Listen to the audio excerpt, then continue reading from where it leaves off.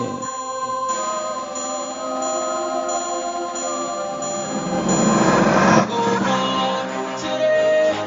is the past, you know. It's a new day, bro. My day. You gotta do it now.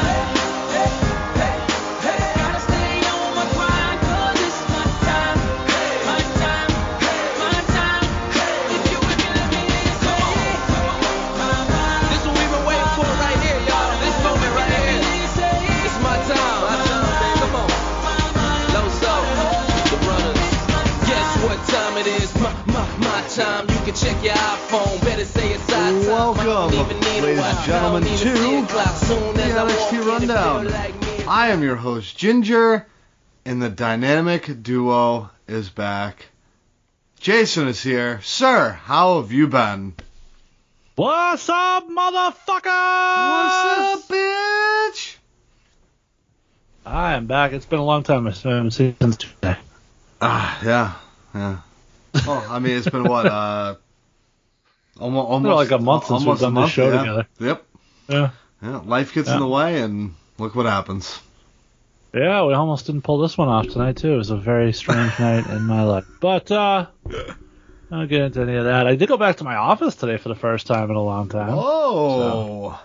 So, yeah, just a scheduled maintenance day for some stuff, but it's looking like we're going to be working from home largely until after Labor Day, but then they want us back full, so Nice. We'll see how that goes. Yeah. Nice. Yeah. Awesome. How have you been, pal? It's been a long week. My wedding anniversary was on Monday. Oh, congratulations. You celebrated it watching Monday Night Raw, right? It's been 6 long years. You're a fucking rookie, dude. Feels like it should be fucking 20. No, I don't watch Raw live. I watch it the next day. Because Monday is my gaming night. I play games until about 2 in the morning. So, from like 9 o'clock at night, Monday night, till fucking 2. I think the latest I've played till was like 4 in the morning. And that was a giant mistake because I woke up 3 hours later with the kids. Big fucking mistake. But, no, yeah, did that. So she had the week off. She took the week off, and we kind of just been lounging around. We haven't done anything, but it's kind of nice to have a week where you don't do anything. Right. So. Very true. Yeah, so, yeah. That's about it. It's just been a very long week. Even though she's not working this week. Yeah, I hear you. Yeah. That's what life has. Life comes at you that way sometimes, man. Yeah. So, how about you? How's things? Everything's good. Just knee deep in baseball shit all the time. The AAU team's doing well in their division. They're first place, 4-0. So nice. The town team we're 2-2, but everybody's sort of grouped in there. So been fair. We did have an experience with another town. We played them the other day. Oh, yeah? Yeah, we had to file a complaint against them because their coach was a giant a-hole. Oh. But, all things considered, I would like tremendous amount of credit because this guy was an absolute a-hole. He was swearing in front of the kids. His kids were talking shit to my kids. And I did not bitch slap him. I literally went and I said, your kids were saying this about my kids. I just thought you should know. And he said, well, I don't think that's true. Like, well, I'm not asking you what you think. I'm telling you what happened. And if my kid was acting like an asshole like that, I would want you to tell me. So I'm telling you, you do with it what you want. All right, that's fine. I don't think it happened. Like, all right, that's fine. Whatever, dude. Now, I would have, normal me, old me, 10 years ago me, would have put my foot up his ass at that point. In my older age, I have developed a little more decorum. So I simply told him, okay, fine, do what you got to do. And then I went and filed a complaint against him. So his team, and I take it probably his son plays as well, were swearing at your kids. He was swearing in front of the kids, which I don't like generally as a coach anyway. No. And then his kids were making fun of some kids on my team for certain physical attributes or whatever, but just didn't sit well with me. But you don't do that shit. No, and we were short. They ended up beating us. We were short-handed. We had a couple of our best players weren't there, and I was limited as to who I could use as pitchers and whatnot. But we played them again, and I've already decided we're not going to be nice next time. So. Well, no. If they're not going to be fucking nice, fuck them. Yep. That's how you got to play it, man. They want to be assholes. You got to be a fucking. As much as you go against that, give it back to them. I got to defend my kids. You know what I'm saying? Oh, 100%. That's part of my job. Because technically, in baseball, your team is your family. Yeah. And you got to fucking stick with them, and No, absolutely. And I've had the issue before in the past with over the fall we were playing, and we had 3 different teams in fall in the town. Okay. And I went to a game, and one of the other teams was playing, and I went to their game because I love going to these games and watching all these kids and supporting them all and everything. Yeah. So during that game, some of the kids from the other team decided to take some liberties. And I went to my coaches. We were playing that same team the next day. Mm-hmm. And I said, well, Jackson's pitching tomorrow, and we are not going easy on them. Mm-hmm. So we ended up winning 13-0, I think. And I actually was nice. I pulled Jackson after like 3 innings. So, but, it's one of those things where it's like, don't fight. Like, just because these kids aren't on my team at this second, they're still my kids. I've coached almost all of them at one point or another in one sport or another in town. Absolutely. So don't fuck with the kids. Don't fuck with my kids. It will not be a good thing for you because I will make you regret it. So. As it should be in reality. Don't, and that's not, that's teaching kids the wrong way of doing things. No, and I pulled the kids out of the dugout during this game the other day, and I said to them, listen, I know what they're saying. I know they're chirping. I know they like to talk. I was like, let them do it. We are classy. We handle it better. We show respect to our opponents, and we will handle it on the field. And that's it. And then we're all right on board. So shove it up their ass. That's all you do. Yep. Take that bat, turn it sideways, and shove that bitch right up their asses. Well, when we come to youth sports, I'm not no asses, no, not gonna go there. But what the hell? No. No, like I said though, it's so bad when parents do that type of shit because it shows the kids that that's okay, when in reality it's not. I realize you want to give.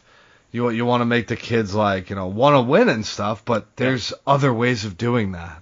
Yeah, and it was funny because one of the coaches from one of the other teams in our town was there, and he had so Jackson and my other best player played AAU that morning, so they didn't arrive until the last inning, so I didn't have them for the whole game basically, and it was 4-2 right up until the last inning, and then they put a few extra runs up. It was actually 2-2 for most of the game, and then they put up a couple runs in the last couple innings. 2-2? But the coach from the other team comes over to me afterwards. He's like, no, trust me, I know that town. They don't win very often. They don't know how to handle it. That's just, there's an element of that. In my town, we tend to win a lot. So, at least with the group we have, we are fortunate to have about like a 3-year window of incredibly talented kids at their age level. And then after that, we'll see. But so we've been very fortunate the last couple of years with doing well in tournaments and all-stars and all that stuff. So Good. Yeah, that's like it. And this year they've announced they are going to do the Little League World Series, which they didn't do last year. Oh, nice. And no international teams, which means the U.S. has a shot this year. No, but they're going to do so in order to make up for the no international teams, they are going to do 2 teams from each region. So New England, instead of the typical 1 team, will get 2 teams, which, for a town like mine, adds another spot potentially for us to qualify in there, which would be really cool. So nice. Yeah. Nice. So is that's the in the U.S.? Yes. All U.S. So 2 teams. So you're looking at 100 teams. Something like that. Well, it's broken down by region. So there's like New England is a region, and Southwest. Okay. Southeast. Okay. So where we play, we would have to first win our district. Okay. And then we would move from district to states and then states to regionals. Okay. So from what I've heard, and I don't know this to be true, our district is one of the hardest in the state. So winning district is actually harder than winning states. So if we get past districts, and we have a good shot this year, we would have a good shot to potentially make a run, which would be very nice. Very cool. Nice. I bet you Jackson's excited for that. Jackson's excited anytime he gets to step on a baseball field. That's true, yeah. That's awesome. But nice. I heard, did somebody make a trip to see his team, or did he go somewhere for a baseball thing? So yeah, they opened a new. They're opening a new field in Worcester, which is near us, for the Red Sox minor league affiliate, which was the Pawtucket Red Sox. They are moving to Worcester. They're going to be the Woo Sox now instead of the Paw Sox. So there was a contest on social media, like show us your Woo Sox pride, and he wore his team gear because he's on the affiliate team now in AAU, and we sent that in, and he won the chance to go into the park and got a signed ball by one of the Woo Sox players who has already pitched in the major leagues, so good player. Nice. And he was thrilled. You know, it was a quick little visit, but because everything's still closed, they're still doing construction and everything. But he got to go out on there and see the field, and it was pretty cool. So nice. Yeah. Congratulations to him on winning that. That's pretty badass. Yeah. Nice. Now, did you go, or did Lisa go with him? No, I went. Yeah. You went? Nice. Yep. Yeah. Okay. Good job, Lisa, letting him go. You know, she was at work. It's another one of those advantages of working from home. Is like on my lunch break, we could coordinate to go meet him there, and you know, I was like half hour late getting back from lunch, but my place is usually pretty cool about stuff. So nice. Well, that's cool. Nice. Yeah, and we were supposed to play last night or 2 nights ago, but you know what's fucking sucked so far about the one thing that has really sucked about baseball season is every time we're supposed to play and there's rain, it's like right borderline rain. It's not pouring to where we can sit there and say, fuck it, at 2 o'clock we're going to cancel this game. It's always like right on the line to where we have to, like the other day we ended up getting the kids to the field and we're trying to clean up the field, and then it just shifts and then it's going to pour for the rest of the night. And it's like, fuck! You know, either rain or don't. Let's go. Yeah. Yeah, I mean, we've already lost 2 games to rain this year. Oh. We've made one up, but we now have another one to make up. So, oof. But crazy week. We've got a game tomorrow, which is Friday when we're recording this. So we got Friday. We got 2 in AAU on Saturday, 1 in town on Saturday, 2 in AAU on Sunday, 1 in town on Monday, and then 1 in town on Wednesday. So that's the next couple days. And this is why Jason is question mark for every show that he is on during baseball season. Oh shit! Well, enough about our personal. And that doesn't include if we try to slip the makeup game from the other day in there somewhere. Whoa! So, yuck. Yeah. Yuck. Well, enough about our personal shit. But what do we got for news? Anything interesting? I haven't seen much, but maybe you got something that I didn't see. So not a whole lot of news so much as interesting sort of analysis stuff. So let's start with, we talked a little bit on WWE Rundown about the fact that AEW was going to be bringing out Blood and Guts this week, the big War Games style match. I watched it. I watched the whole show. I had my thoughts. The AEW guys are going to cover it a lot. Yeah. It was a mixed bag. There was some good, there was some bad, like most weeks with AEW. I'm not standing it up, and they did a lot of things good. They did some things they could have done better. It was a big rating success in the sense that they went over 1 million viewers, almost 1.1 million, for a .42 rating demo in the number 1 slot in the demo, which started me thinking. You have TV shows you really like, right? Throughout your life, you've had TV shows that are like appointment viewing. Like, if this is on, I got to fucking watch it. Yeah, Dexter. Right? Prime example. Okay, Dexter. There's a great one. Did you ever fucking look up what the ratings for Dexter were? No, I didn't give a shit. Why do we do this for wrestling? Why? It's literally the only fucking thing on TV anyone does this for. Super Bowl, sport, NFL weekend, MLB, nothing. Nobody gives a fuck how their team's ratings were against other shit. Like, wrestling is the only fucking sport, in quotations, where we do this. It's only TV programming where we do this. Why? And then I started to come to a realization. This is about AEW so desperately seeking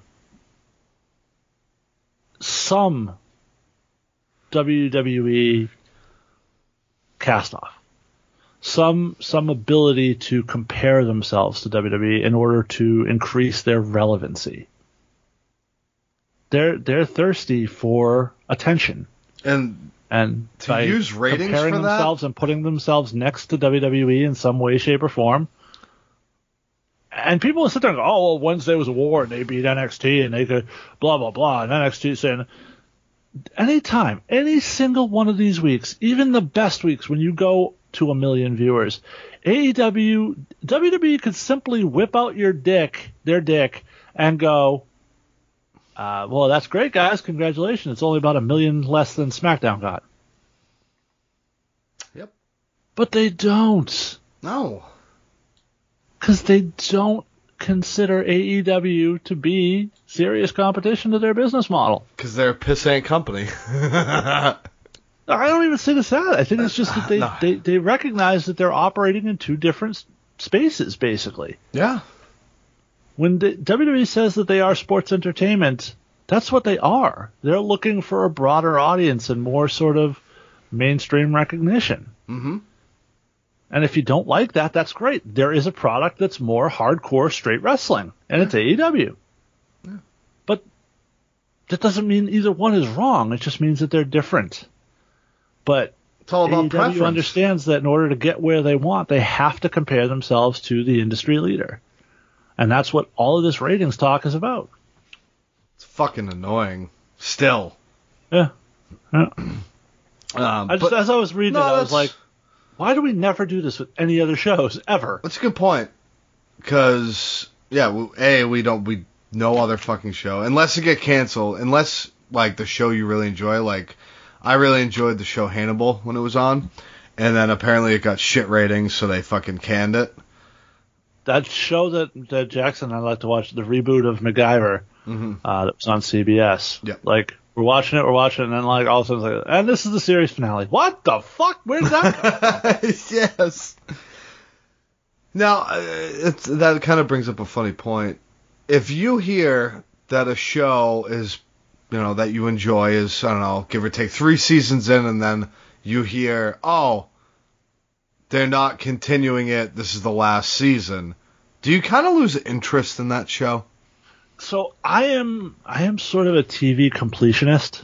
Okay. Like, I have a need to watch. Like, I watch shows way past the point where they're interesting to me, which explains my affection for Monday Night Raw still. Yes, I think that's all of us. But it's like, oh, I started to watch it. I have to watch it all the way to the end because I have to find out what happens, even if I'm not interested. Walking Dead's a great example of that. Mm-hmm. Like, the last few seasons, and particularly these last few episodes that they just really absolute shit, just hot fucking garbage. But I'm still gonna watch it, because I need to know. There was a show on VH1, I think. God, what was the name of it? Pop-up video? No. It was maybe it was comedy. It might be on Comedy Central. What was the name of it? It was about, like, slackers. Oh, Workaholics. Oh, yes, okay. Yep. And it was funny when I first saw it. And the more I watched it, the less funny it got, because it was literally, like, the same jokes every single week. Ugh. And I was just like, but I kept fucking... Like, every week, it would be on my DVR, and I'd be like, all right, well, I guess I'll fucking watch that. So I'm the wrong person to ask, because like I said, I am a TV completionist. I tend to watch everything. Now I know sometimes, like I know a lot of people hated the last few seasons of Dexter. I didn't hate them as much. I hated the way they ended the show, but yes. I didn't hate the seasons in general. So no, I thought they were fun, but apparently see the trailer for the new one. Yeah, the one fucking 10-second clip, but apparently Michael C. Hall teased that there might be more than one season coming. Yeah, I've heard that if it does well, they might. If it doesn't, who's not going to watch that watched it before? And that was a fucking hit show. It turned a lot of people off with the way they ended it. They really did. Yeah, but now that they're gonna I'm curious to see what they do. I have a hard time envisioning the show being as good without the sister. True. Although she was teasing that she's going to find her way to the show. So maybe in the way that he used to see his dad, he'll now see his sister. Oh, yeah. Maybe it's going to be a duo. It's going to be the dad and the sister. Could be. It's a possibility. But, yeah, it's going to be interesting to see that. While we're on shows, I'm just going to keep rambling about this. Have you watched the Law & Order Organized Crime? I have not. I'm not a big Law & Order guy. So you want to know my problem before we go into this? You want to know my problem with Law & Order? Sure. Because I've tried to watch the show. Mm-hmm. It feels like it's two separate shows, both of which end up being rushed. And I get the concept, but it's like because you figure it's an hour show, so factor, 15 minutes for commercials. Let's say 20. You have 45 minutes of show. Right. So now you've got less than a half hour to do the criminal activity, cops catch the criminal, and less than a half hour to do they go to court. So the whole thing always feels rushed to me. I like a show that will focus on either the cop part of it or the courtroom part of it, and I like both. Okay. But Law & Order it was always just too rushed for me. So the new show, the Organized Crime, is more your style. Okay. So I will highly suggest it. Did you watched SVU when it was fucking big, right? No, you never even watched. Okay. So basically, this guy that was on the 24 was always my show. Okay, all right. I love 24. I like NCIS Los Angeles. I haven't really gotten into the original NCIS, which is a little weird. Dude, it's so good. I'm gonna have to go back and watch it now. I know I'm actually a fan of Mark Harmon. Surprisingly, I haven't gotten into the full show yet. But I love the Los Angeles one, partially because I've always been an LL Cool J Mark too. So I do like that. Oh God. I got real heavy into the reboots for a while. Like I mentioned MacGyver. CBS had like a string. They had Hawaii Five-0, which was good. I like that. What's the other one? Magnum PI they've rebooted too, which is, again, good. I like it.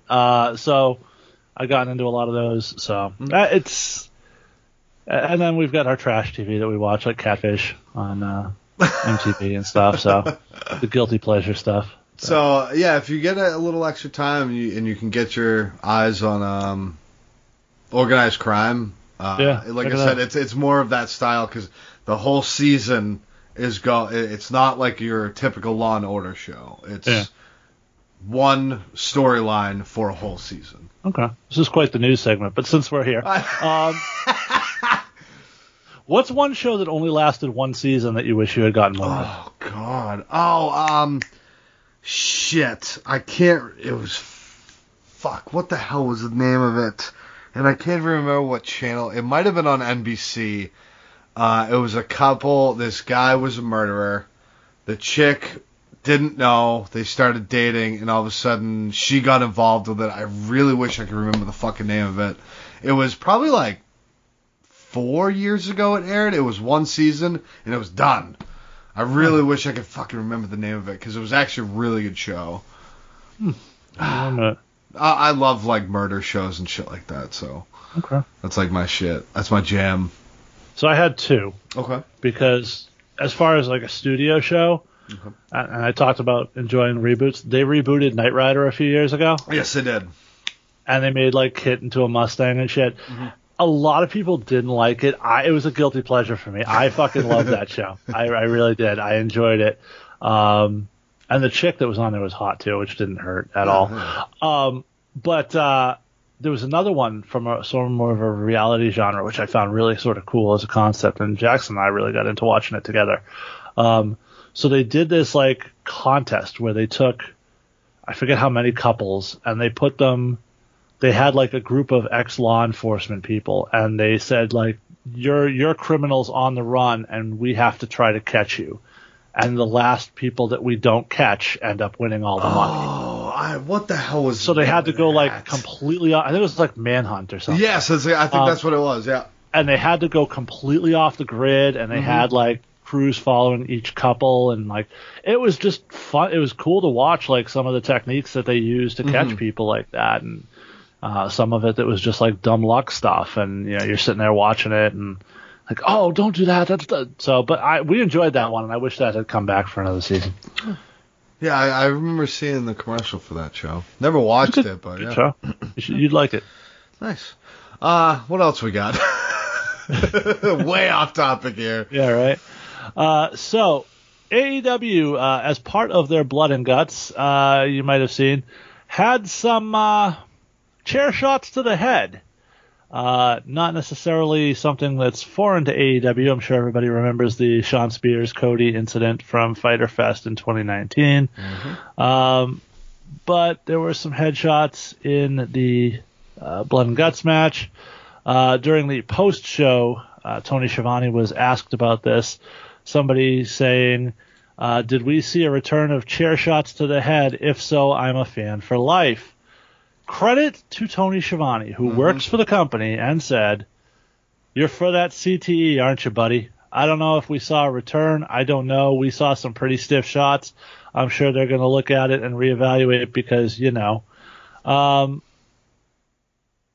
Yeah, this is a dumb thing. Yeah. This is really... what? In this day and age, and look, we're not even going to go into the whole thing, people being pissed off that Chris Jericho didn't actually get thrown off the cage onto a concrete floor. That's production's fault, but continue. Well, but it's the fans' fault for expecting and wanting to see him actually go through a concrete floor. That's the bigger issue here. Yeah. How can you call yourself a fan of Chris Jericho and be mad about that? That he didn't like almost die. I don't know. I think they tried to keep him from getting hurt. I think Troy would have liked it, not because he's a fan of him. No. But like same thing. Like, how do you call yourself a fan of wrestling and want the wrestlers to take unprotected headshots in this day and age? You can't. You'd have to be an absolute asshole piece of shit. Like, these are real men and women who have real families, who have their lives shortened by these things that they are doing to provide you with entertainment, when all you give a fuck about is the rating, apparently.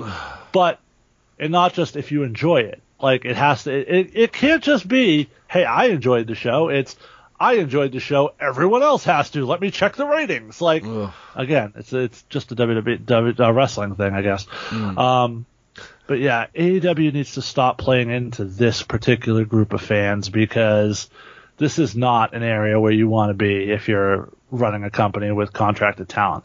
Earlier on in the show, before the Blood and Guts, they did a spot where Darby Allin, the actual Darby Allin performer, champion under contract for multiple years, was thrown down a set of concrete steps. Like, literally just thrown down a set of concrete steps.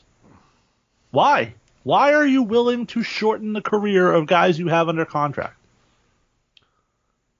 Somebody has to step up for this talent and say, we're not going to do this shit. People talk about the safe WWE style, and yes, there are things that they could do better. But no, people aren't getting hurt like this. No. For real.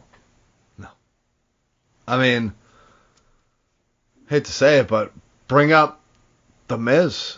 That dude has been in the company, 13 years? Close to? How often has he been hurt? Almost never. Okay. Look at all these other guys. Let's see. I feel like AEW has to have one of those signs that says it has been X amount of days since someone got hurt doing some dumb shit on their show. And just cross it off after 6 days every single time. Yeah, right.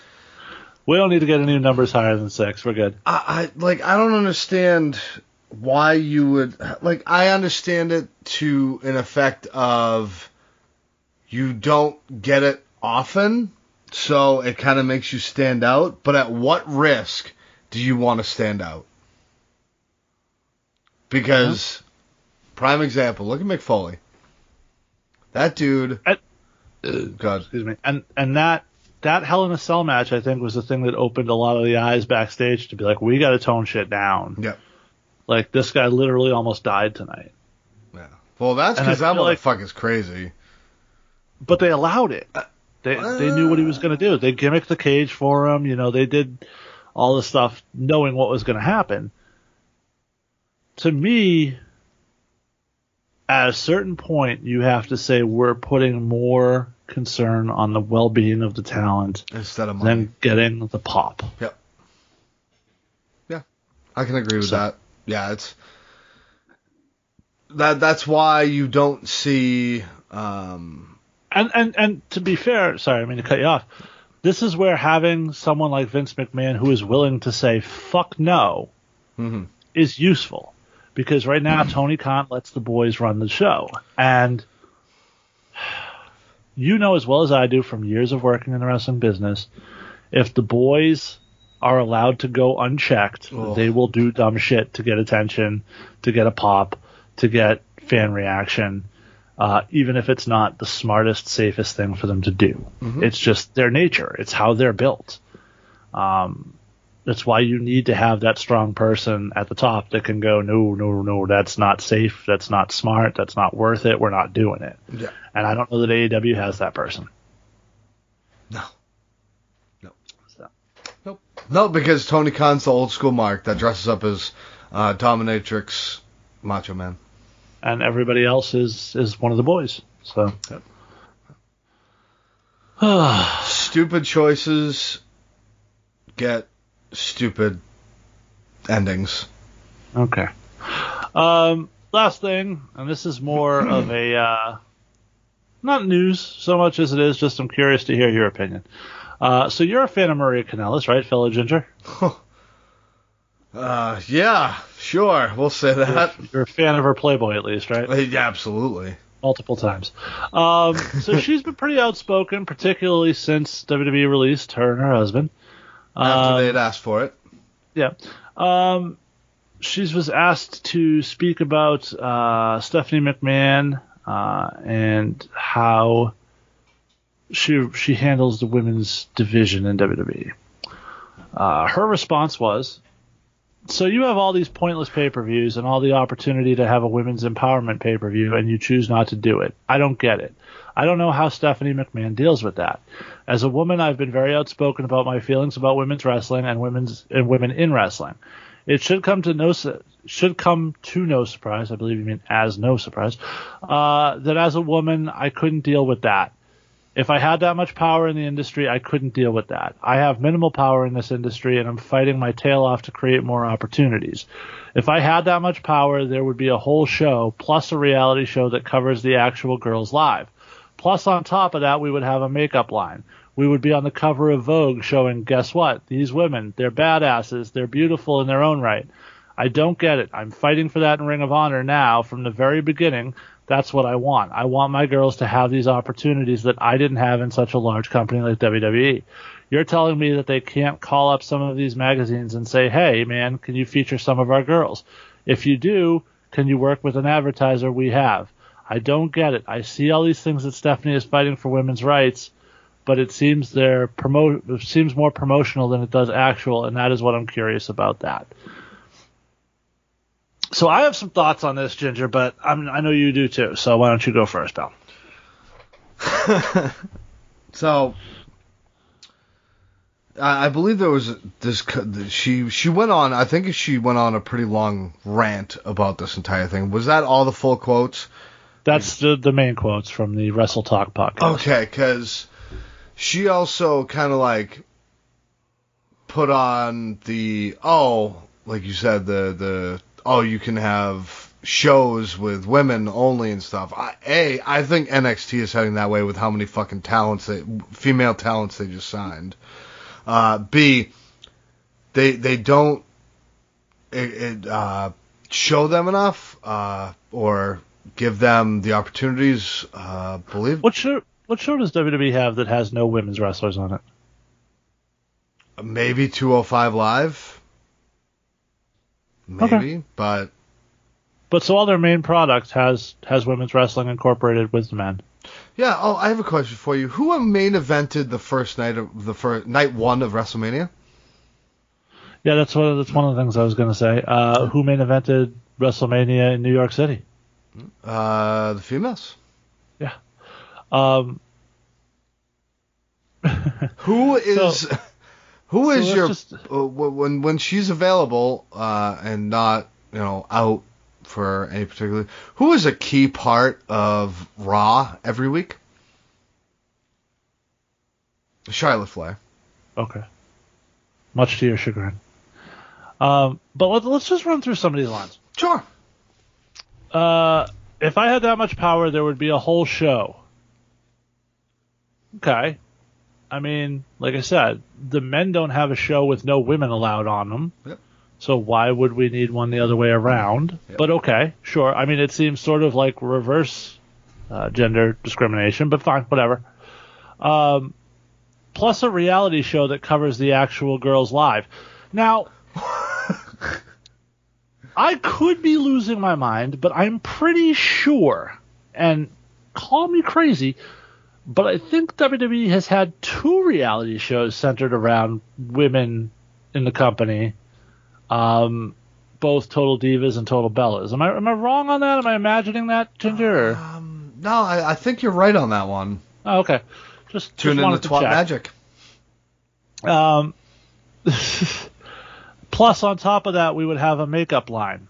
Well, Carmella has a wine line. The Bellas have, as they'll tell you till they're blue in the face, like 85 fucking companies. Mm-hmm. A lot of these women, we've talked about Bo Dallas and Liv Morgan having a real estate company together. Like, a lot of these women have outside interests and outside products and things that they sell and things that they do. Like, the company doesn't necessarily have to tell you all, but they provide their performers with a platform to go on podcasts and stuff and discuss it. Mm-hmm. We would be on the cover of Vogue showing, guess what, these women. I don't know about, I'm not a reader of Vogue, so I don't know, but I remember a lot of women wrestling things being like in Maxim and FHM and Playboy at one point, and People Magazine's done stuff on them. And TV Guide. yeah. So it seems to me that that's happening. Yeah. So I'm a little curious as to how all these things that she says she would want to have happen ideally are happening. And the only thing I can think about is that they're all happening without her involvement.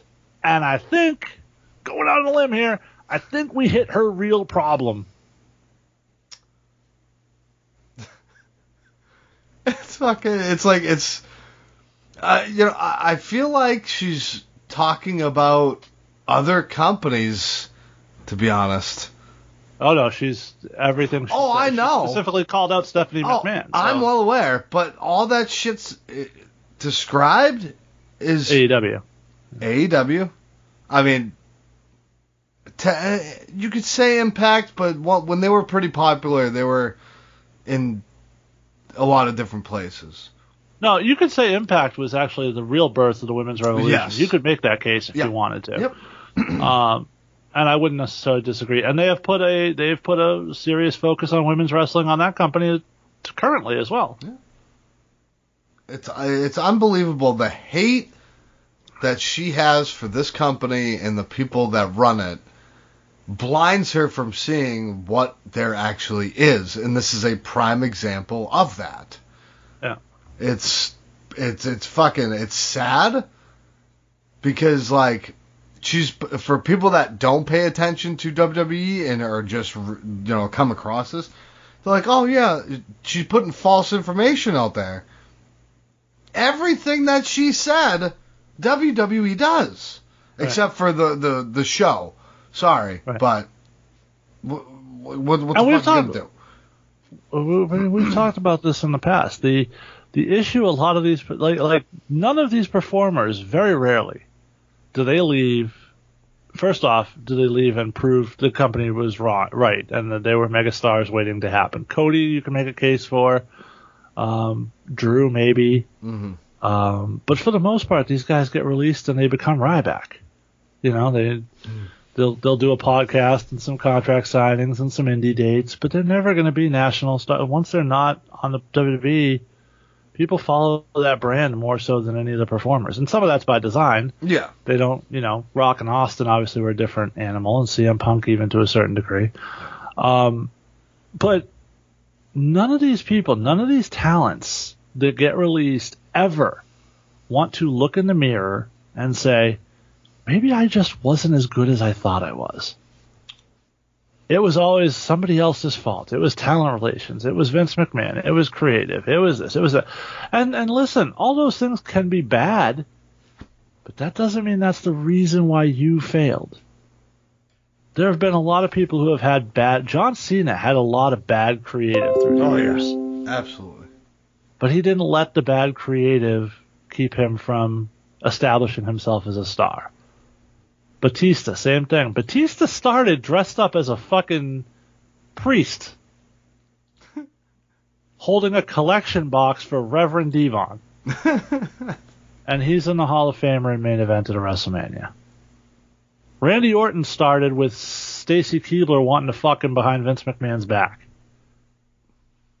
John Cena started as John Cena, the prototype, so to speak. Yeah. Ruthless aggression guy. Stone Cold Steve Austin started as the ringmaster in WWF, that is. Yep. There's plenty of examples you could make, but those are all bad creative. Mm-hmm. Bad creative does not destroy your career. Stop fighting, stop making the most of every second you have on TV because you let bad creative completely demoralize you. That's on you. Mm-hmm. Most of these talents fail to take any responsibility for what's happened to them. Yep. It's all their fault. It's always somebody else's fault. Yep. And that's not necessarily unique to the wrestling business. I think that's true in a lot of these entertainment fields. But we hear more from the wrestlers about it. Yeah, and my main goal in life was to be a professional wrestler and not have to work and do that, but I chose a different path, and it's my own fault. I didn't stand out. I had some issues that I dealt with for a while, and that's my own fault. Yeah. I don't sit there and blame, APW didn't put me out there enough, because they put me out there a lot. Probably more so than they should have. Yeah, absolutely, and that's 100%. My fucking out of shape ass was running around there fucking yelling at people. And I at first I was kind of like, what the fuck, man? But then I was like, this is my own damn fault. Like, Brutal Bob Evans invited me to, and I think it was, this was when I had first started. He selected a certain amount. He invited me to a seminar, and he only made it $200. No. He fucking invited me to an OVW tryout, actually. Yeah, no, I love Bob. Oh, absolutely, yeah. But bust balls all you want, I don't care. Yeah. But no, invited. Bob has a certain reputation with some people. I've always found Bob to be a great guy. Some people have certain feelings about him, but my experience with him has always been great. So absolutely, yeah. I mean, he talked to me and was like, if you want to come with me. We'll take the fucking road trip. I was going to until I had a pineal cyst pop up and I couldn't bump for a few weeks. And in that few weeks was the time to go to Ohio for the fucking trip. And do you know what you do in that situation, Ginger? Cry, because I did. You go and you watch and you listen and you learn. Yeah, but I had to put my money towards the surgery because I needed surgery on it. Like I always ask you, Ginger, and this is a lesson for all young professional wrestlers training today. When do you stop training to be a professional wrestler? Oh, never. When do you stop learning? Never. When do you stop trying to get better? Never. When are you good enough that you don't need to put in the work anymore? Never. Exactly. Too many people forget that part. Oh, yes. Yeah, we won't get into that. So, but yeah, that's my own little person. It was my own fault. I didn't fucking take care of my shit and get shit done so I could advance my career, and I fucked myself. So, yeah. That's what happens. It's the true Hollywood story of Ginger. It's a short one, trust me. It's not the first time you've heard that phrase, huh? No. Nope. Oh, shit. Anything more on that person that just doesn't understand that she, is talking about other companies besides the one that she was referring to? Nope. Okay. All right. Well, Jason. Yeah. Are you ready? I am. Cool. Let's do it. Ladies and gentlemen, this is the NXT Rundown. The show starts with a little two packages kind of combined, going back and forth between the two for the two main event. The double main event. Package built up. Two packages combined, we call that sword fighting, just so you know. Okay, so the show starts with sword fighting, and but we're starting off with the Falls Count Anywhere match between Leon Ruff and Isaiah Swerve Scott. Ruff, bell rings, Ruff tries to run in, but he takes a knee immediately to the face. I love that bait. I love that so much. He fucking baited him so fucking good, and it looked great. Also, just watching Leon Ruff take a fucking knee like that right to the face. Loved it. Ruff attempts his rope dodge, and Swerve catches him. Goes for a JML drive. Hold on. Do you know what's even better about that knee spot? The way Swerve sold it after it happened. He just hits it and then walks out total nonchalant, total no sell, just like, yep, motherfucker, got you. Yeah, because he fucking knew it. He fucking had him. He fucking played possum, and it was fantastic. Yeah, brilliant. And Wade Barrett called it out too. He's like, it was good. It was fantastic. Perfect start to the match. Perfect way to start the match. So he attempts the rope dodge. Swerve catches him, goes for the JML driver, but Leon... Love that too, because again, somebody finally didn't fall for that bullshit. He went up on the ropes, and Swerve not only avoided it, fucking actively just grabbed him off the ropes and said, fuck you, get down.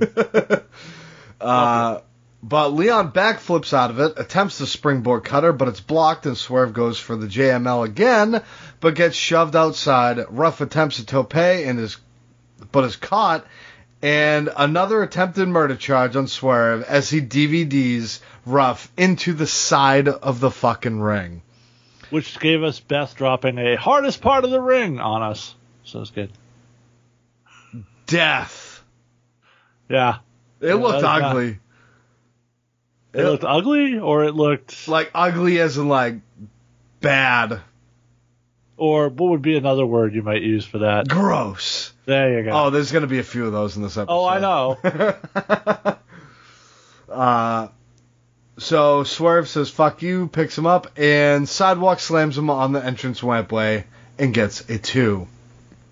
A beautiful, super duper standing suplex off the top by Swerve, and that gets a 2. Before you even get there. Okay. When they're out on the ramp, Wade says, these matches can and will end anywhere in the building or even out of it. When they haven't left the ringside area, and Swerve immediately throws Ruff back into the ring. So. Yeah, I know. We constantly call that shit out. More on that later, though. But yeah, that superplex was fantastic. Mm-hmm. Oftentimes you see that superplex where they just go out. It's almost like a snap out. Yeah. This was like a delayed vertical suplex standing on the top rope. He wasn't standing on the second rope and did it. He was standing on the top rope and did the suplex off of there. This was fantastic. Yeah. Looked amazing. And normally if you do a standing suplex off the second rope, you have the top rope to kind of balance your knees out. Right. Yeah, that top rope, that's legit balance you have to have. Yeah. So, eventually Scott gets tied up, in quotations, in the ropes, upside down, outside, and Ruff hits a running shotgun dropkick on him. Swerve quickly recovers and tries to murder a motherfucker by chucking a toolbox, but Ruff moves as we go to box. I liked Ruff's facial reaction to this, because he's like, oh shit, this motherfucker's gonna kill me. Right. We come back from box, and they're on the ramp, and Scott goes to pick up Ruff, but one of the lights from the lighting lights up, and it blinds Swerve. Ruff shoves him off and hits a front flip plancha and gets a 2. I really liked it. That was a cool spot. Yeah. Using your surroundings as a piece of your match, and it made sense, and I fucking loved it. We get another stalling suplex. And hold on. After that happens, do you know what they did? Plancha? Oh, they went back into the ring. Oh, yes. Well, yeah. Because we get another stalling suplex off the top attempt, but Ruff recovers and hits a crucifix bomb off the top and gets a 2. That would be an avalanche crucifix bomb. Sorry.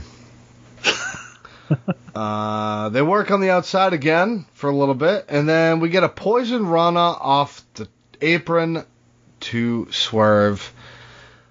I wanted to ask which Dick referred to as, "You gotta be kidding me!" So, good. God damn it. So I have a question for you. I have a feeling I know what this question is, but go ahead. This happening the way it did and the way it was sold off the apron, did you mind it in this fashion? I knew you were going to ask that, and the answer is no. And do you want to know why? Because it's safe.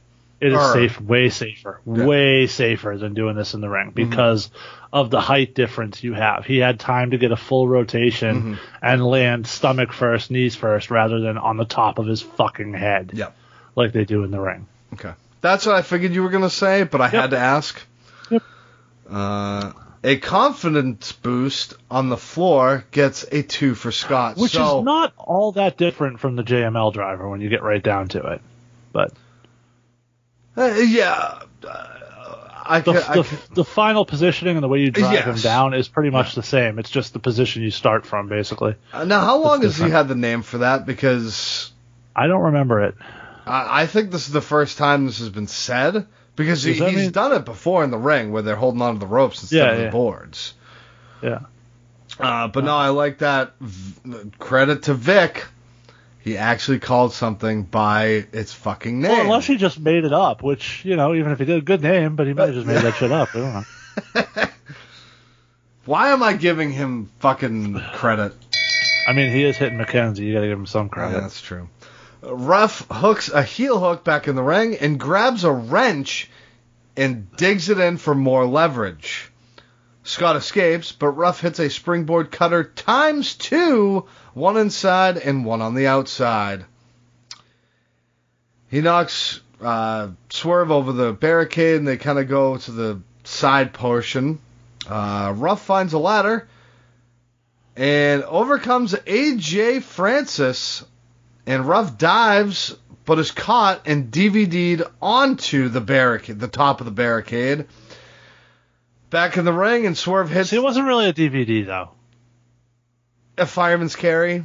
Fireman's throw, basically, It's the same thing. Well, no, because the DVD, the person doing the move goes down with the move for extra impact. All right. JML driver, and your winner is Isaiah Swerve Scott. And apparently... Again, give credit, Vic Joseph called it the JML driver. Yes. Apparently, we have Isaiah Swerve Scott's new faction consisting of AJ Francis, another guy, and another girl. You didn't know the other guy was Ashante the Adonis? No, He's been on NXT. We've talked about his matches. Oh, I know. But I didn't... I forget the woman's name. She was one of the ones that was always in the Raw audience when they had the NXT people in the crowd. I always forget her name. I have to look it up. But as for the match, what do you think, sir? So, I don't know if you listened to last week's episode of NXT Rundown with Troy and I. I did. Okay. We were both like, we're looking forward to seeing Swerve in this match, but we wish it were not Leon Ruff. Yeah. I enjoyed this match quite a bit. Leon Ruff did his part. He certainly held up his end of this match. Mm-hmm. I'm going to tell you what I didn't like and what I said last week.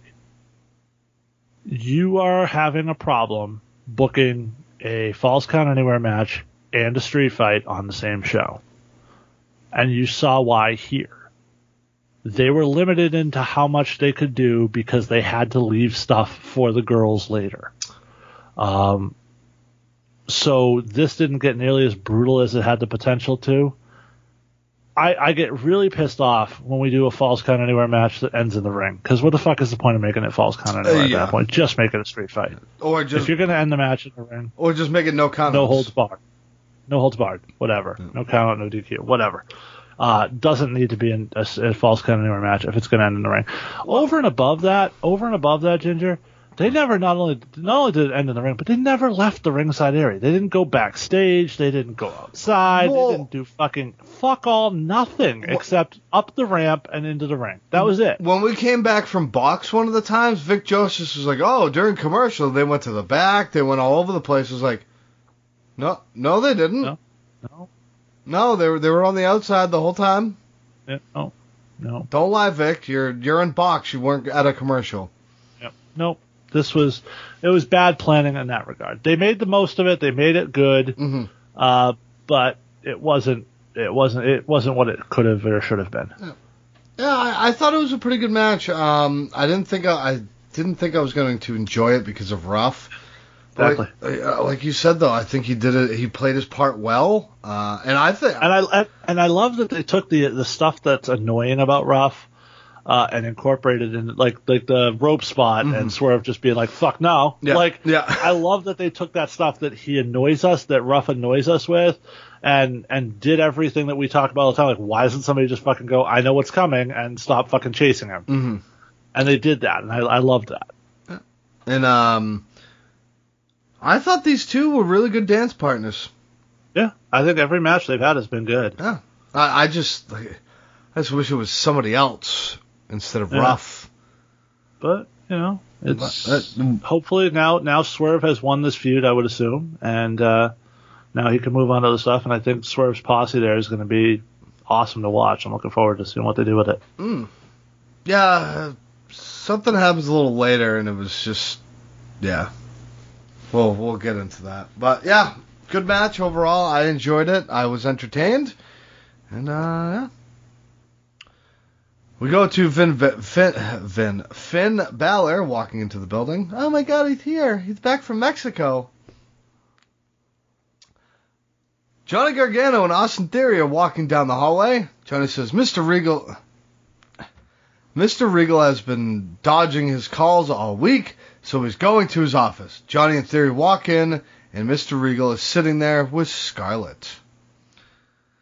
Johnny tells Mr. Regal he has some important business. Oh, sorry, not to cut you off. Brianna Brady was the woman. Brianna Brandy, was the woman with Swerve Scott. Okay. He has important business to talk to him about with Mr. Regal. He says later. Johnny then replies, "Well then, you have a minute. We have when you have a minute, we have important business to discuss." Johnny leaves and Theory is standing there, staring at Scarlett's titties. And he says, in that moment, we are all Austin Theory. Yes. He goes, "Are those real? Those are way too big to be real." And No, hold on. So he said, are they real? They gotta be real. At this point, we have to know he's not talking about her boobs. Well, right? Because there's no way anybody thinks those are real. And he proceeds to look at her nails. And Johnny then comes in after Austin. He grabs her hand. And he says, "Come on, let's go. Let's get out of here. Don't touch her." As they leave. So, how do you feel about 2020 a boob joke? I love it. Okay. I know some people will probably find it as a little out of touch or a little. Why? Old school. That's Theory's character though. Some people don't want to see boob jokes on TV at this point, but Well, get the fuck over it. I didn't mind it. Yeah, no, I didn't mind it. But some people are. I did see a few people complaining about it Are online. you fucking serious? Oh yeah. Yeah. Fucking Stan, probably. Well, so look, I don't necessarily agree with it, but it does like. I don't even want to go down the road. Never mind, forget it. No, skip it. Let's go over it. As Marty Jannetty would say, miss me with that shit. Asher Hale is in the ring. To know more about that, listen to WWE Rundown. Yes. And possibly more to come on that as well. We need our own Marty segment here on NXT Rundown. No. We need to find something. No, not Marty. Marty-esque? Yes. Well, maybe we can find something. Asher Hale is in the ring, and he's jobbing to Cameron Grimes. Grimes does a go behind and pick up and throw down, and he poses all muscular as if he's fucking jacked. Grimes against the ropes, and Asher charges in. Grimes' boot gets caught, and the other as well. Asher then puts one leg over the other of Grimes and hits a dragon twist while he's leaning on the ropes. I'd never seen it. So leg trap, dragon screw, yeah. I like it. Yeah. A missile drop kick gets a 2 for... And actually, it was great. Grimes did great selling, wobbly legged, his legs couldn't cooperating. From move. Yeah, no, I think he did a nice job selling that. Missile drop kick gets a 2 for Asher. That's all she wrote, because Grimes hits the tidal wave and then the cave in, and that's all she wrote. Your winner, Cameron Grimes. There was one spot where Grimes is in the corner, and he hits the corner like Bret Hart style, chest first, and Hale goes to hit the ropes. And as he comes out, Hale's going to clothesline him as he bounces out of the corner, but Grimes just gets the knee up and gives him the kitchen sink as he comes off the ropes. Really sort of cool spot. So one thing that I notice about Grimes when they do the international spot, the drop down, he sells the fact that he is about to trip and jumps over. You don't fucking see that anymore from anybody. Yep. It's a nice little touch, Cameron. I appreciate that shit. See you. Go ahead. No, I thought you were saying something. I'm sorry. No. But yeah, I mean, it was just a fucking quick jobber match. And I think they gave a little bit to Asher Hale, enough that I'm interested in seeing him again. Mm-hmm. Obviously, they've got him under contract. For those that don't know, Asher Hale is the former Anthony Henry. So he was a UK guy, Evolve guy that they signed. Oh, okay. So looks very different than he did in Evolve. So some people didn't recognize him right away, but that is in fact Anthony Henry. Okay. Dinner time with her guest. And you know how you could tell it's Anthony Henry? Nope. AH. Oh yeah. It reminds you of anybody else? AG. There you go. They're keeping their same initials and just changing the names. I don't mind it. No, it's fine. Dinner time. Her guests are Caden Carter and Casey Catanzaro. The Spit and Swallow Warriors. Should be Finger and Swallow Warriors. Well, no, they actually call themselves the Spitfire Warriors, I think, but the Spit and Swallow Warriors are a better one, I think. They apparently don't care about Zaya and the million-year-old dragon anymore. And okay, do you know what this is? This is they basically said they're afraid of Tian Sha because they got their ass kicked. So because they kicked our ass, we don't care about them anymore. Yep. That's what that was. That was that kid that gets the shit kicked out of him and somebody steals his girl. I don't fucking like her anymore anyway. I was gonna break up with her.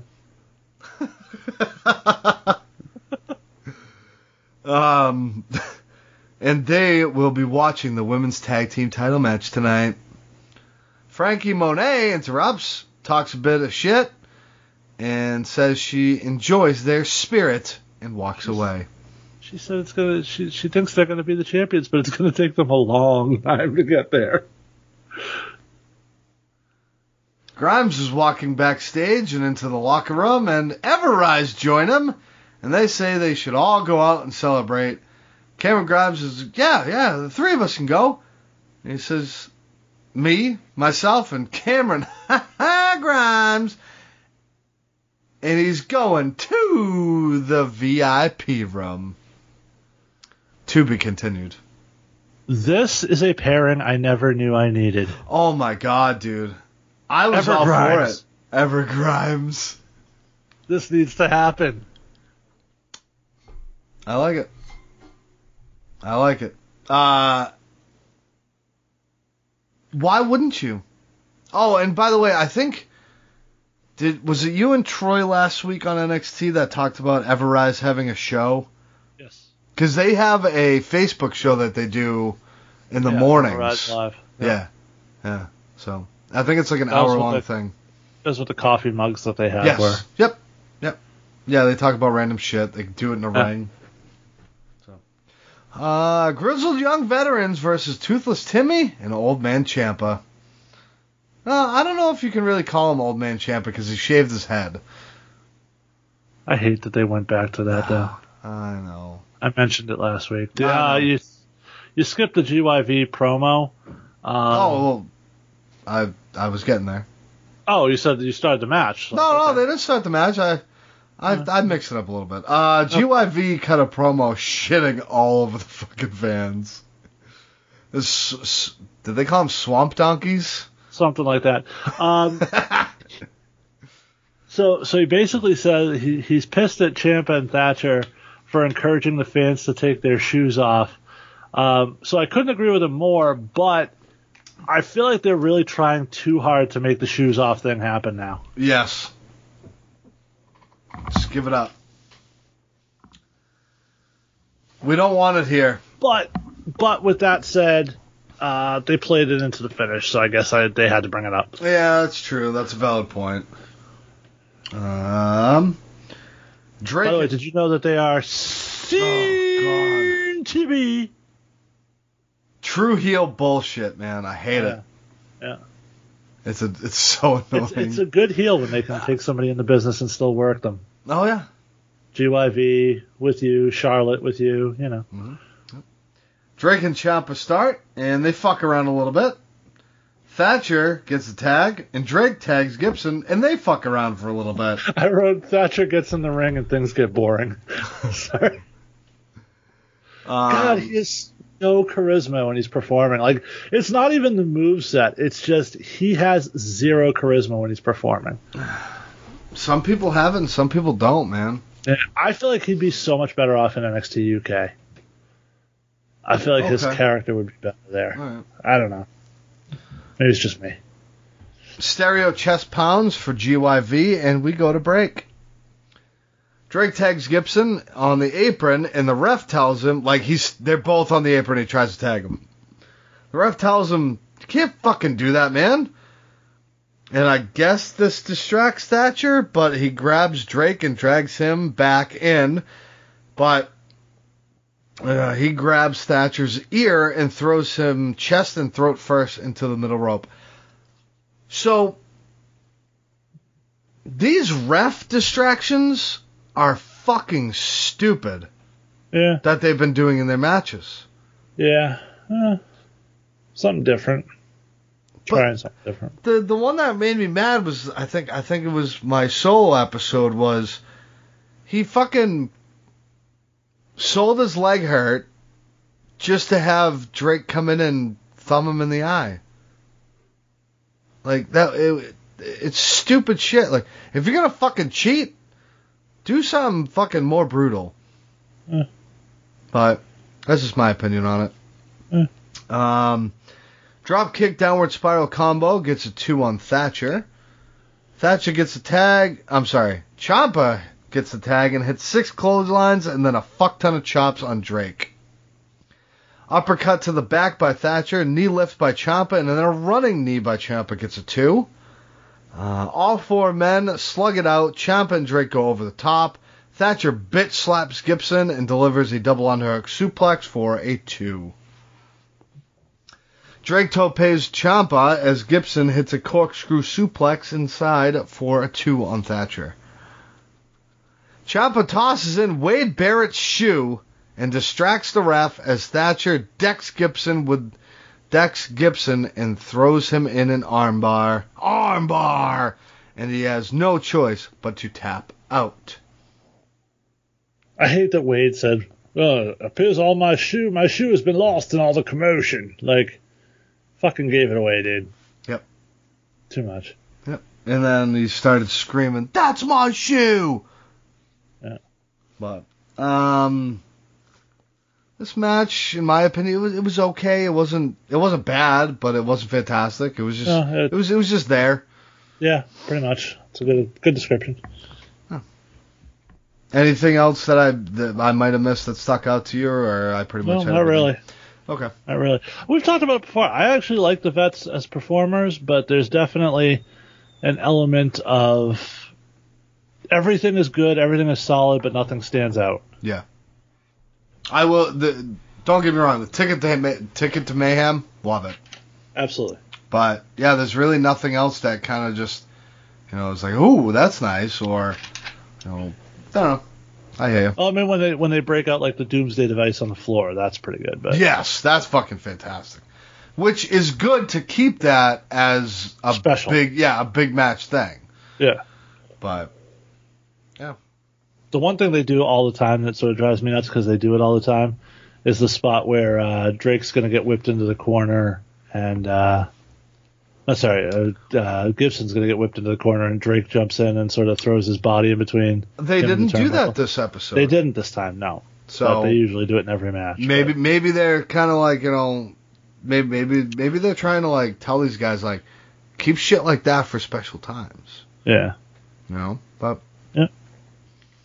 Johnny and Theory go up to Regal's door, and again Theory goes to bust down the door, but stops right before breaking it down and just knocks politely. Regal comes down the. He's like, "What the hell are you doing in my office?" Johnny tries to get out of his match with Bronson Reed, but Regal politely declines. This match is only happening because of Dexter Lumis. Excuse me. Before Regal opens his door to go back into his office, he sarcastically says, "Scarlett wants you to have a match with Karrion Kross next week." Taps Theory on the shoulder and says, "Good luck." And makes like this fucking like such a sarcastic face. Should have called him Sunshine. Loved it. No, that's only when he gets mad. Sunshine is his mad reference. Well, he was pissed that they were trying to barge into his office again. Yeah, but the comedic face was, I think it made it. He could have gone either way, and I liked it. Yeah. So next week, Karrion Kross versus Austin Theory. And Johnny Gargano versus Bronson Reed. Oh. Again. Maybe. Again. Maybe. We'll talk about that later. Swerve Scott. Okay, this is what I was referring to earlier when we were talking about Swerve Scott. Mm-hmm. He's in the back with his new stable, and he says he did exactly what he said he was going to do and beat Leon Ruff, and they leave the building. Was that necessary? I think he called them his entourage or something like that. So I think that was probably setting up the name of the group. Oh, I didn't catch that comment. Maybe. So, but yeah, or somebody said. I think somebody said it something like that. So well, Scott was the only one that fucking said anything. So, but I don't. The announcer. I think it might have been the announcers saying it. I don't remember. I don't fucking know. I remember hearing something and saying, "Oh, that could be the name of the group." Maybe they went to court and got rights or some shit like that. I don't know. Because of that show, Entourage, Yeah, but you can always, that's a word, you can always trademark the Entourage or. Yeah, that's true. And it's always like in a wrestling abstract is different than so. Yeah, they have weird rules on that stuff. Yeah. Scarlett, in the tight leather, with Karrion Kross, the NXT champion, and they are heading to the ring. Kross says, "I told you all 3 weeks ago, all you have to do is step up and roll the dice. Let's give these people what they want. Let's have a fight. Next week, Austin Theory, I'm going to dive bomb you on your head." Kyle O'Reilly's music hits. Hold on, because he did say one line I really liked. Mm-hmm. He said, "I'm not going to sit around here and wait for someone to come stab me in the back." Oh, yes. Which I liked. By the way, can we talk about Cross's outfit here? I fucking loved it. It looked like David Copperfield shit. I don't know. I enjoyed it. I thought it looked good. He looked like a magician. Did you ever watch Arrested Development? No.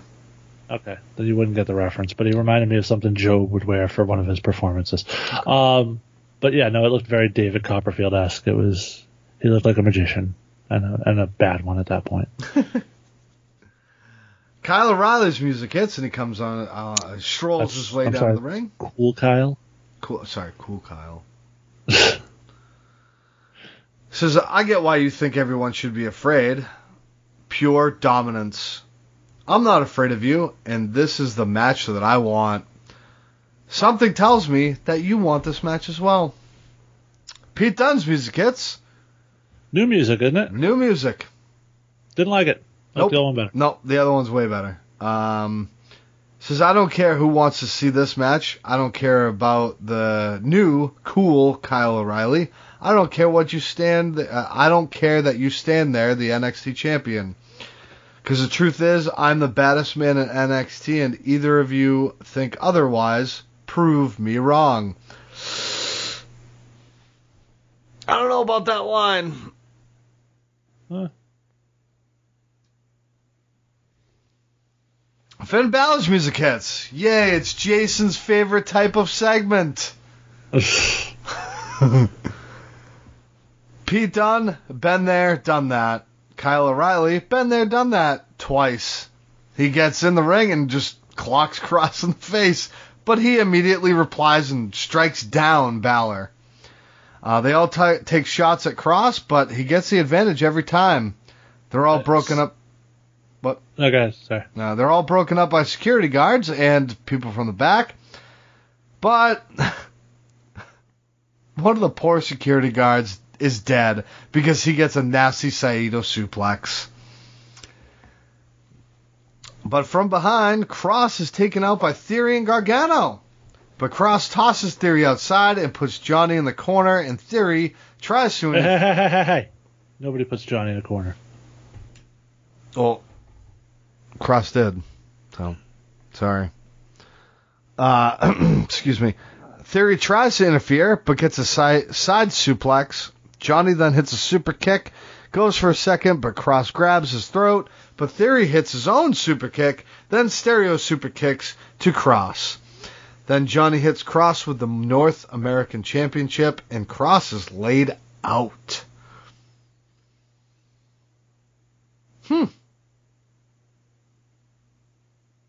So you can take him out. I guess. Just take his title shot to the head. All I really had on this was what a missed opportunity. Balor should have gotten in the ring and got right in Pete's face and says, been there, done that. Then gone to Kyle. Oh my god. Okay. I like it. After that, we go to commercial, and we come back to dinner time, and she's catching up with Johnny and Theory, who are in the parking lot. They're trying to get the fuck out of there. Mackenzie asks why they aren't staying for the women's tag team titles match. Coming up, Johnny says, it's Indy and Candice's night. We're going to get ready for their celebration. They get in the car and leave, and as Johnny gets in the car, he goes, bye, Mackenzie!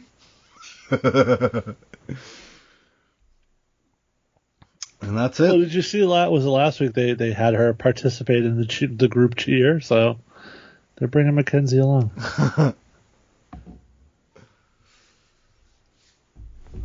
Zeta Ramir?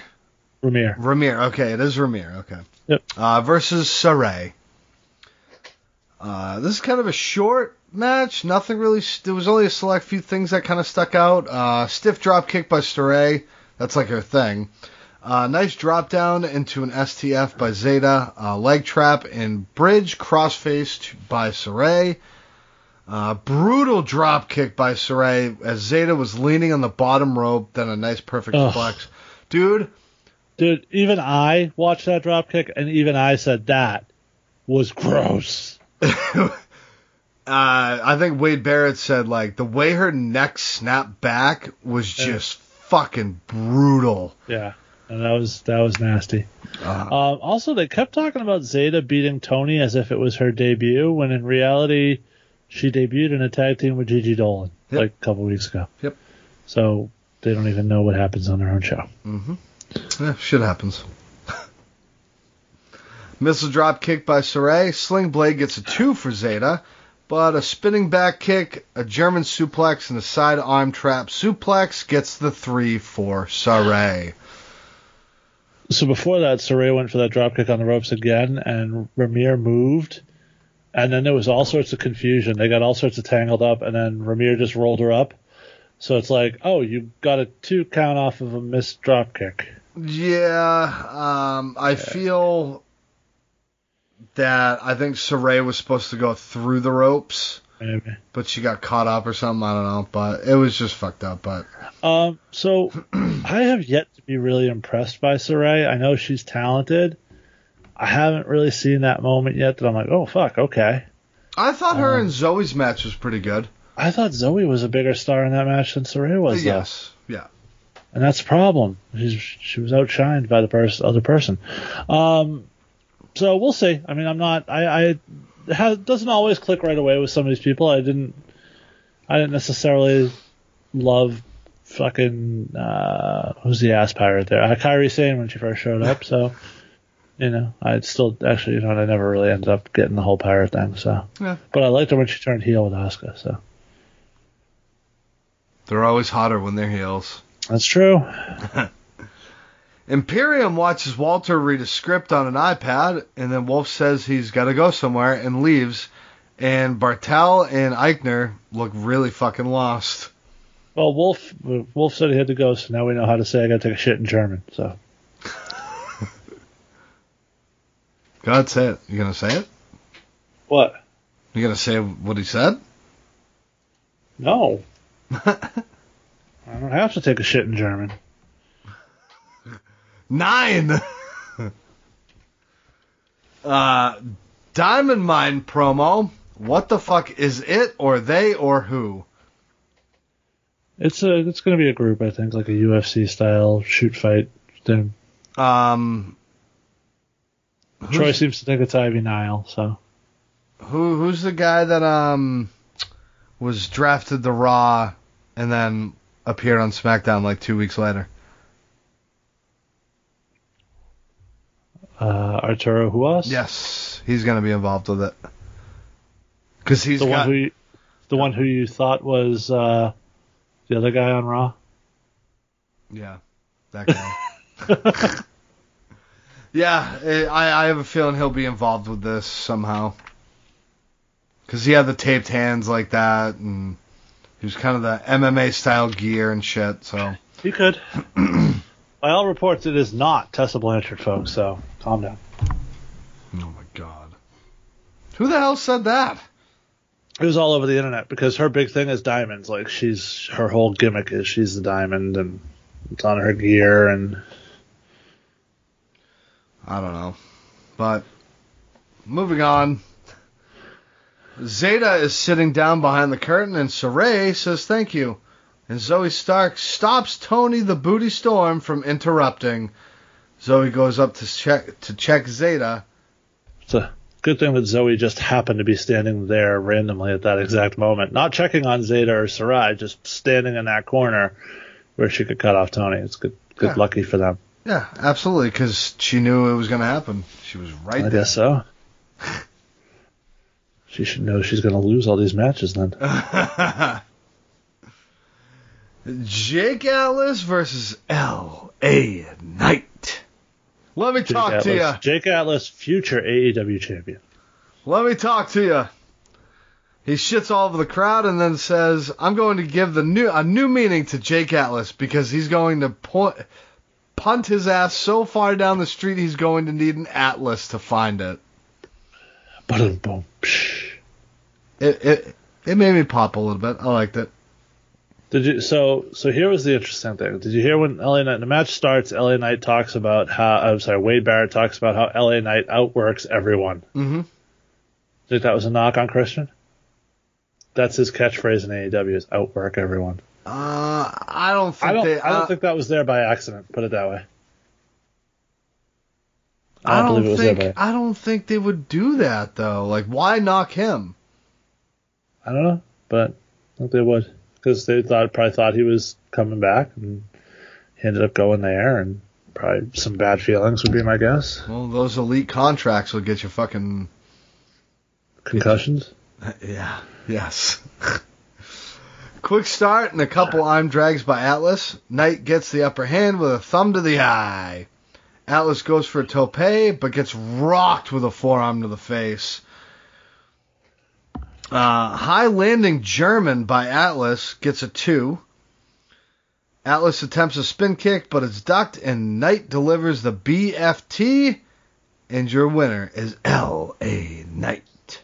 Is it BFT or BFD? Because BFD makes more sense. That LA Knight would call his move big fucking deal. Yeah. It sounded like you said T. It could have been D, but... I don't know. It's Vic, too, so who the fuck knows? Yeah. Well, no, I think it was Barrett that called it. But this version of it was much better. First off, he hit it sort of out of nowhere, which was really sort of good. And he actually drove the guy's head all the way down to the mat. That one that he did hanging off the ropes the other week looked fucking awful. Oh, the guy's head it was Loomis. The guy's head never touched the mat. So yeah, this was much better. So this was a bit of a squash. Mm-hmm. But I thought it's the best LA Knight's looked since he's been back. Yeah. And I think a lot of that credit probably goes to Jake Atlas. But yeah, I actually really enjoyed this match for what it was. Jake Atlas would have fit perfect in that Swerve Scott package or deal. Well, I don't know. Except that he and Swerve were feuding, like. And then it just stopped. Yeah. Yep. Gotta get Leon Ruff on TV. Anyways, enough about that motherfucker. Indy and Candice are walking out back, and they enter their locker room. They go in, and there's a picture of Indy and Loomis. Candice quickly disregards it and gets it in a locker. Hides it. Yeah. And then Loomis is looking through the glass, and Candice shuts the shade. Loomis had flowers, too. He's holding up flowers. Yep. Indy then says she needs to stay focused, and they leave the room. Good thing Dexter Loomis, at his age in life, doesn't know how to work a doorknob, so. Or knock on a door. But, whatever. I thought it was funny. It would have been so much better if it was like just a pull-down shade instead of one of the twisty ones. Right, yeah. But I thought it was still pretty funny. So do you find Indy hotter now than you used to? I've always found Indy attractive. But she's like hotter now, right? Yeah, I mean, yeah, I guess, yeah. Yeah, okay. I mean, she's sort of sexed it up a little bit too, I think, for this angle. Oh yeah, the makeup and the hair, and she's trying a little harder now. Fuck yeah, thank you. We appreciate that. Tony, the Booty Storm, cuts a promo on Zoe, says she's pissing her off. She doesn't deserve to be in the same building, breathe the same air, blah, blah, blah. She brought her into the business, and she will take her out of it. Oh, no. But the best line in this, I am a former women's champion, and you are a future nobody. That was a great fucking line. Yeah. Whoever wrote that, pat on the back. Even if it was Road Dogg? Even if. We go to Legado del Fantasma is in the ring. Last week witnessed an iconic moment and a premonition, and he will regain the Cruiserweight Championship. Wild then speaks up and says they haven't forgotten about MSK. They beat them last week, and they want the next shot at the tag titles. Kushida then pops up on the screen and says, last week was a big mistake, and next week the Cruiserweight Championship is on the line with Escobar versus Kushida. Interesting addition to that a little bit later on. Yep. Mercedes and Raquel are via satellite in the same ring. I said, are you ready? I was not ready for this in the same building via satellite shit, though. You know what's weird? Hold on. You know what's weird here? So we finished the Eli Drake segment, right? We get Indian Candy and Candace in the back. We get a Tony promo. We get a Legato in-ring promo. It's interrupted by the Kushida promo. Then we get a Mercedes and Raquel promo or interview. Then we get an Ember and Shotzi segment. Then we get a Grimes segment. Then we get a rundown of what's coming next week. Then we finally get our last match. 15 minutes of talk. Yeah, that was weird. You'd think they would space that out more. They got there's no reason that Legato segment couldn't have gone earlier in the show. No. Or the Mercedes and Raquel interview. Yeah, nothing really. Mercedes paved the way for people like Raquel. Raquel says she surpassed all of Mercedes' accomplishments in a single year. Ooh, shit. Nothing. Mercedes said, I set the bar, and Raquel said, yeah, and I grabbed the bar with one arm and put it way up higher or something like that. Yeah. There was some good lines in there. Yeah, I think at this point, I was just like, I'm tired of people fucking babbling right now. Yeah, I felt like this was a good setup for the match, though. I like this back and forth. It's good. Poon shots. Could be poon shots. Poon shots are coming to the ring, and they come up to the tank, and the dog is in it. Frankie Monet's dog. Why doesn't she keep that fucking dog in a leash? It's Presley. Whatever. And apparently the dog took a big old shit in the tank. The dog left a stank in the tank. The stank in the tank. Shotzi actually made me laugh. She goes, how did that much come out of such a small dog? Yeah. So they couldn't bring the tank to the ring. Because, they couldn't have possibly cleaned up a little bit of poop, right? I mean, not in such a short time. They had a commercial break, but okay. Grimes is walking up to the club, and he can't get in the club because it has a private rental for the night.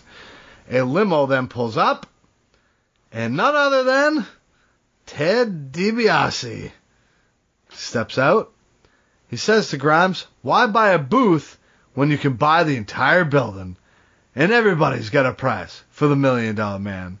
He laughs and goes inside as Grimes screams, that damn Ted DiBiase! All right, so first off, what did you think of last week when DiBiase finally showed up in one of these segments? Okay, so I'm ashamed to say this. I didn't watch last week's episode. I'm sorry, I watched clips of last week's episode. I did not see that clip. Okay. So what did you think of this then? I thought it was funny. Okay. Here's my other question. What do you think the point of this is? It's got to build to something. So, is he going to manage Grimes? Oh my God, that'd be amazing. That's all I could think of here. Or, like you said, Ted DiBiase Jr., because maybe Grimes... Apparently Troy says he's selling real estate, so he couldn't possibly wrestle anymore. So, Grimes attacks DiBiase, and obviously DiBiase's, retired and says, I can't fight you, but this man can, and he brings out his son. You know what Cameron Grimes needs? At this point, in my honest opinion, nothing. But continue. Like a submission move. Yeah. Do you know why? Why? Because he needs a submission move he can call the money clip. I like it. Yep, needs to happen. I like it. Yeah. Or I mean, do you know what submission he could use? What? The $1 Million Dream. There you go. That's all you gotta do. I'm gonna message him that. Be like, dude, you gotta come up with a submission and name it the money clip. There you go. We get the announcements for next week's matches. Kushida versus Santos Escobar for the Cruiserweight Championship in a 2 out of 3 falls match.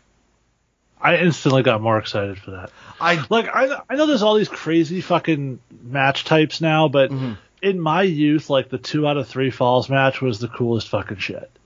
Okay. Like I remember getting so amped for 2 out of 3 falls matches, and there was a period in WCW where like every main event on WCW Saturday night was like a 2 out of 3 falls match, and it was like the happiest I've been watching wrestling. I don't know, it's like one of those things for me that it's just that match type. I love it. I'm the way for ladder matches, so yeah. That's my match, dude. I fucking love ladder matches. But today they're so overdone now. That's the problem. 2 out of 3 falls matches, you don't see them all the time. You see, every major event seems to have a ladder match now. Maybe for NXT. WWE has an entire pay-per-view around ladder matches. And they have Money in the Bank. They have multiple pay-per-views around ladder matches. Yeah. Tables, ladders, chairs, Money in the Bank. I don't know. Sort of, it's still cool when it's done right, but it's overdone a little bit. Yeah. Mercedes Martinez versus Raquel Gonzalez for the NXT Women's Championship, and Austin Theory versus Karrion Kross.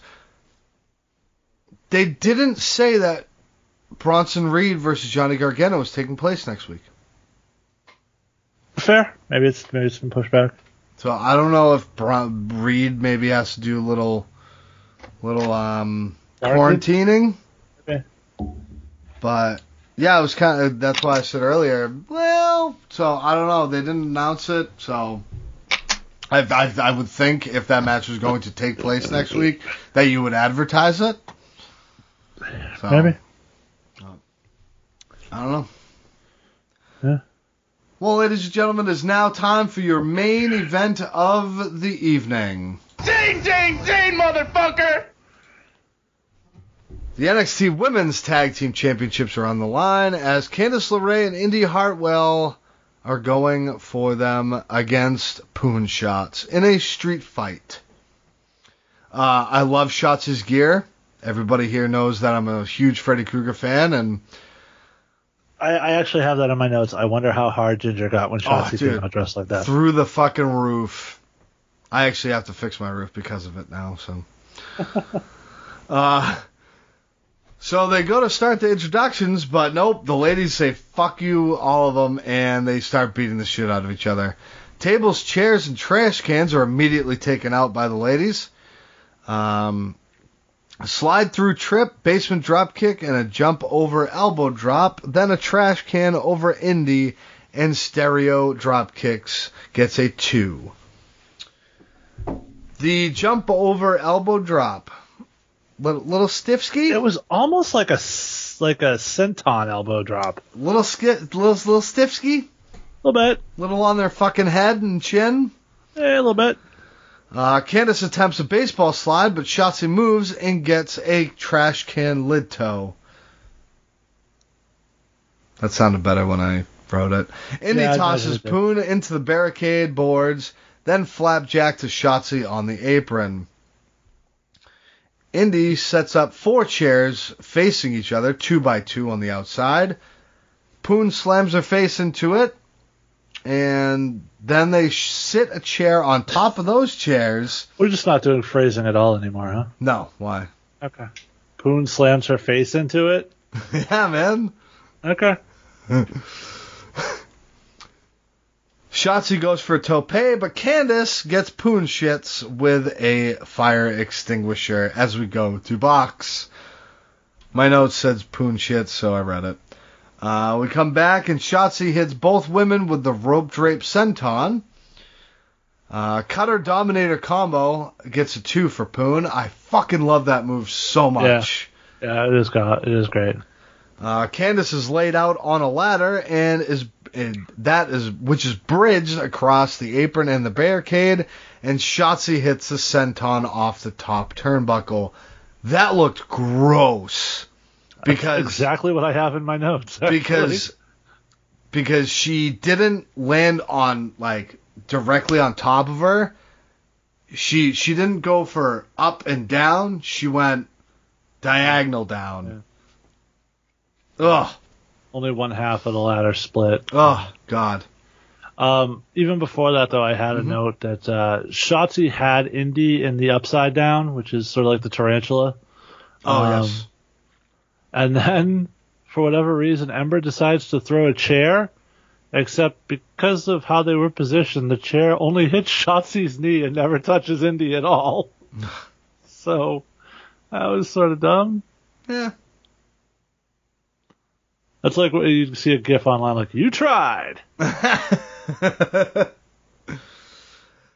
Poon attempts to put Indy through a table, leaning in the corner with an Alabama slammer, but the table absolutely does not give a fuck, and Indy smashes the back of her head, and that was fucking gross.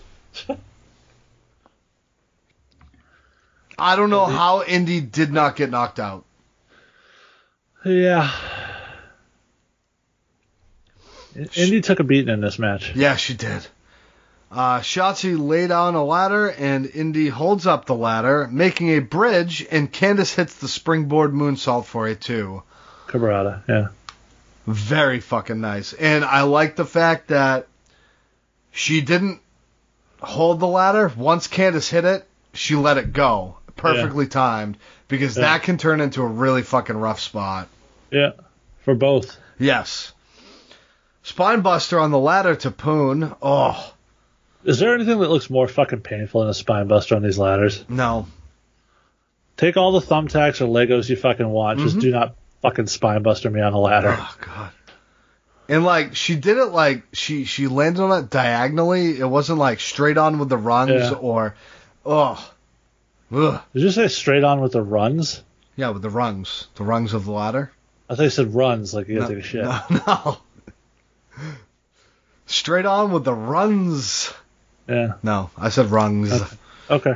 Indy pulls apart the commentator's table, and as she does, Shotzi's right there, and she hits her with what looks like a giant light bulb, but Wade says, "Oh, that was my coffee mug." Indy ends up on the table. Everybody's stealing Wade's shit to use it as an offensive weapon. Fucking, I'd be pissed if I was him, man. Losing a shoe, losing your coffee mug. Oh, she's beating her with my cock. Shotzi climbs up the truss and hits a giant fucking splash through the commentator's table. Looked fucking beautiful. Yep. Table on the outside, Indy hits a pretty savage elbow drop to Poon through it. To the floor, yeah. I like the fucking name of that. Pretty Savage. That's the name of it. Pretty Savage elbow drop, yeah. Okay. On the inside, Candice hits Shotzi with a pair of brass knuckles, hits the Wicked Stepsister on the chair, and 1, 2, 3, ladies and gentlemen, we have brand new women's tag team champions, the richly deserved Candice LeRae and Indy Hartwell. Yep. Go for it, Jason. Indy took a fucking beating in this match. Troy in our host thread this week chose to remind us that Indy Hartwell has an underrated ass. Not underrated in my book. No, pretty solid. This was really good. I really enjoyed it. There was some gross stuff here, but for the most part, it felt like it was done as safe as possible. Mm-hmm. But it looked great. It didn't look at any point like they landed on a big pile of cardboard. No, I honestly really enjoyed this match. I wasn't sure what we were going to get here. I mean, sometimes Indy's been a little, and on occasion Shotzi gets a little frantic.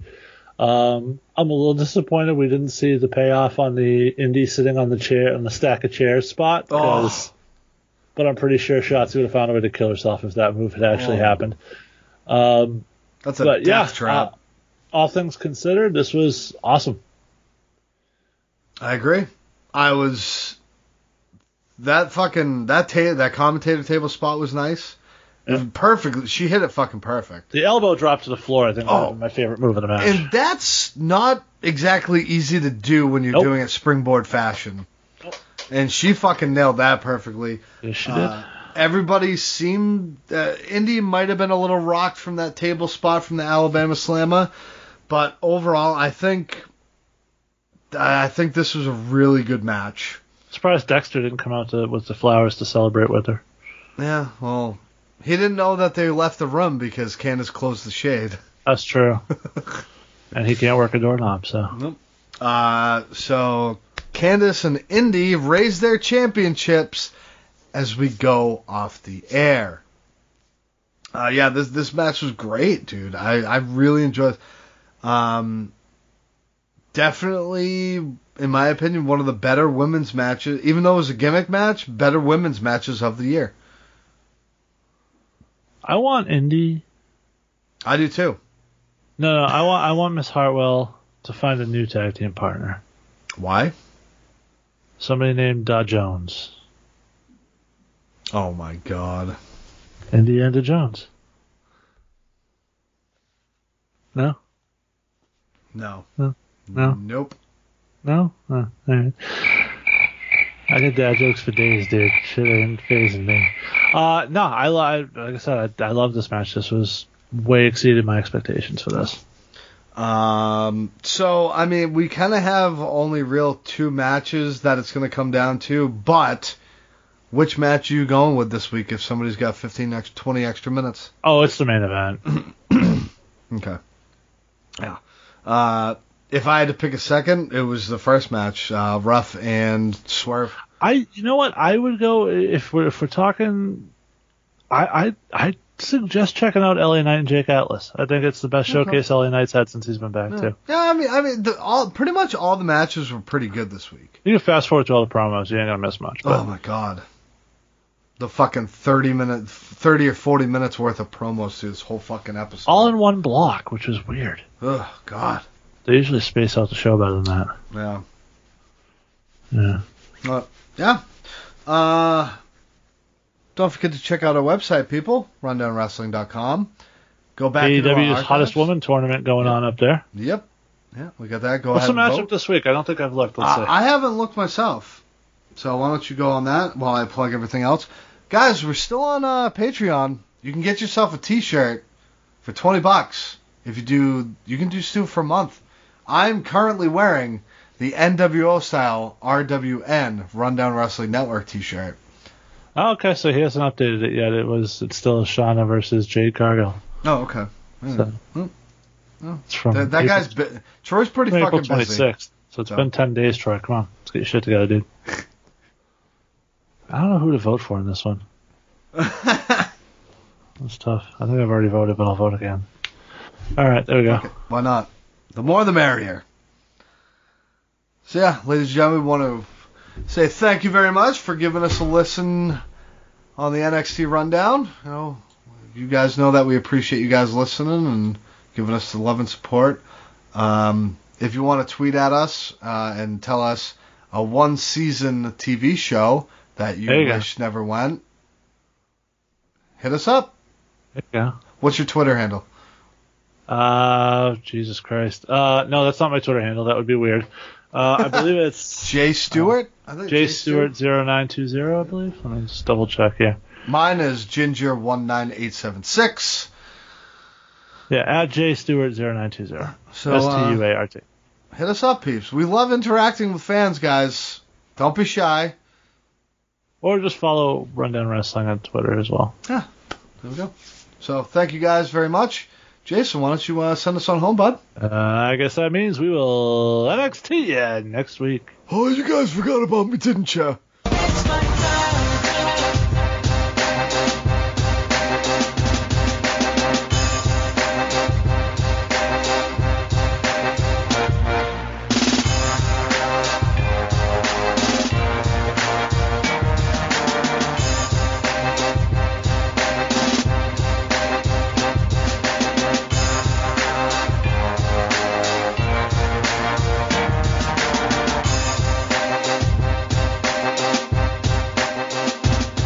You have been listening to a Rundown Wrestling Network production. Please visit rundownwrestling.com for all of our shows, as well as our other special events. Keep it locked there, or subscribe to the Rundown Wrestling Network on iTunes, Spotify, Google Podcast, Stitcher Premium, or anywhere you get your podcast from. Leave us a voice message that we will play on an episode by going to anchor.fm/rundownwrestling/message. Join our Patreon at patreon.com/rundownwrestling. You can show us how much you love us by buying us a cup of coffee for just $1 at ko-fi.com/rundownwrestling. Go to reddit.com/r/rundownwrestling. Follow us on Twitter at Rundown Network. Like us on Facebook at facebook.com/rundownwrestling. Email the show your dick pics and twat shots via rundownwrestling@gmail.com. Or go to Instagram or YouTube and look for Rundown Wrestling. Follow us on Twitch by going to twitch.tv/rundownwrestling. And you can also follow our host Adam on twitch.tv/The Salzer Effect. This has been a Rundown Wrestling Network production.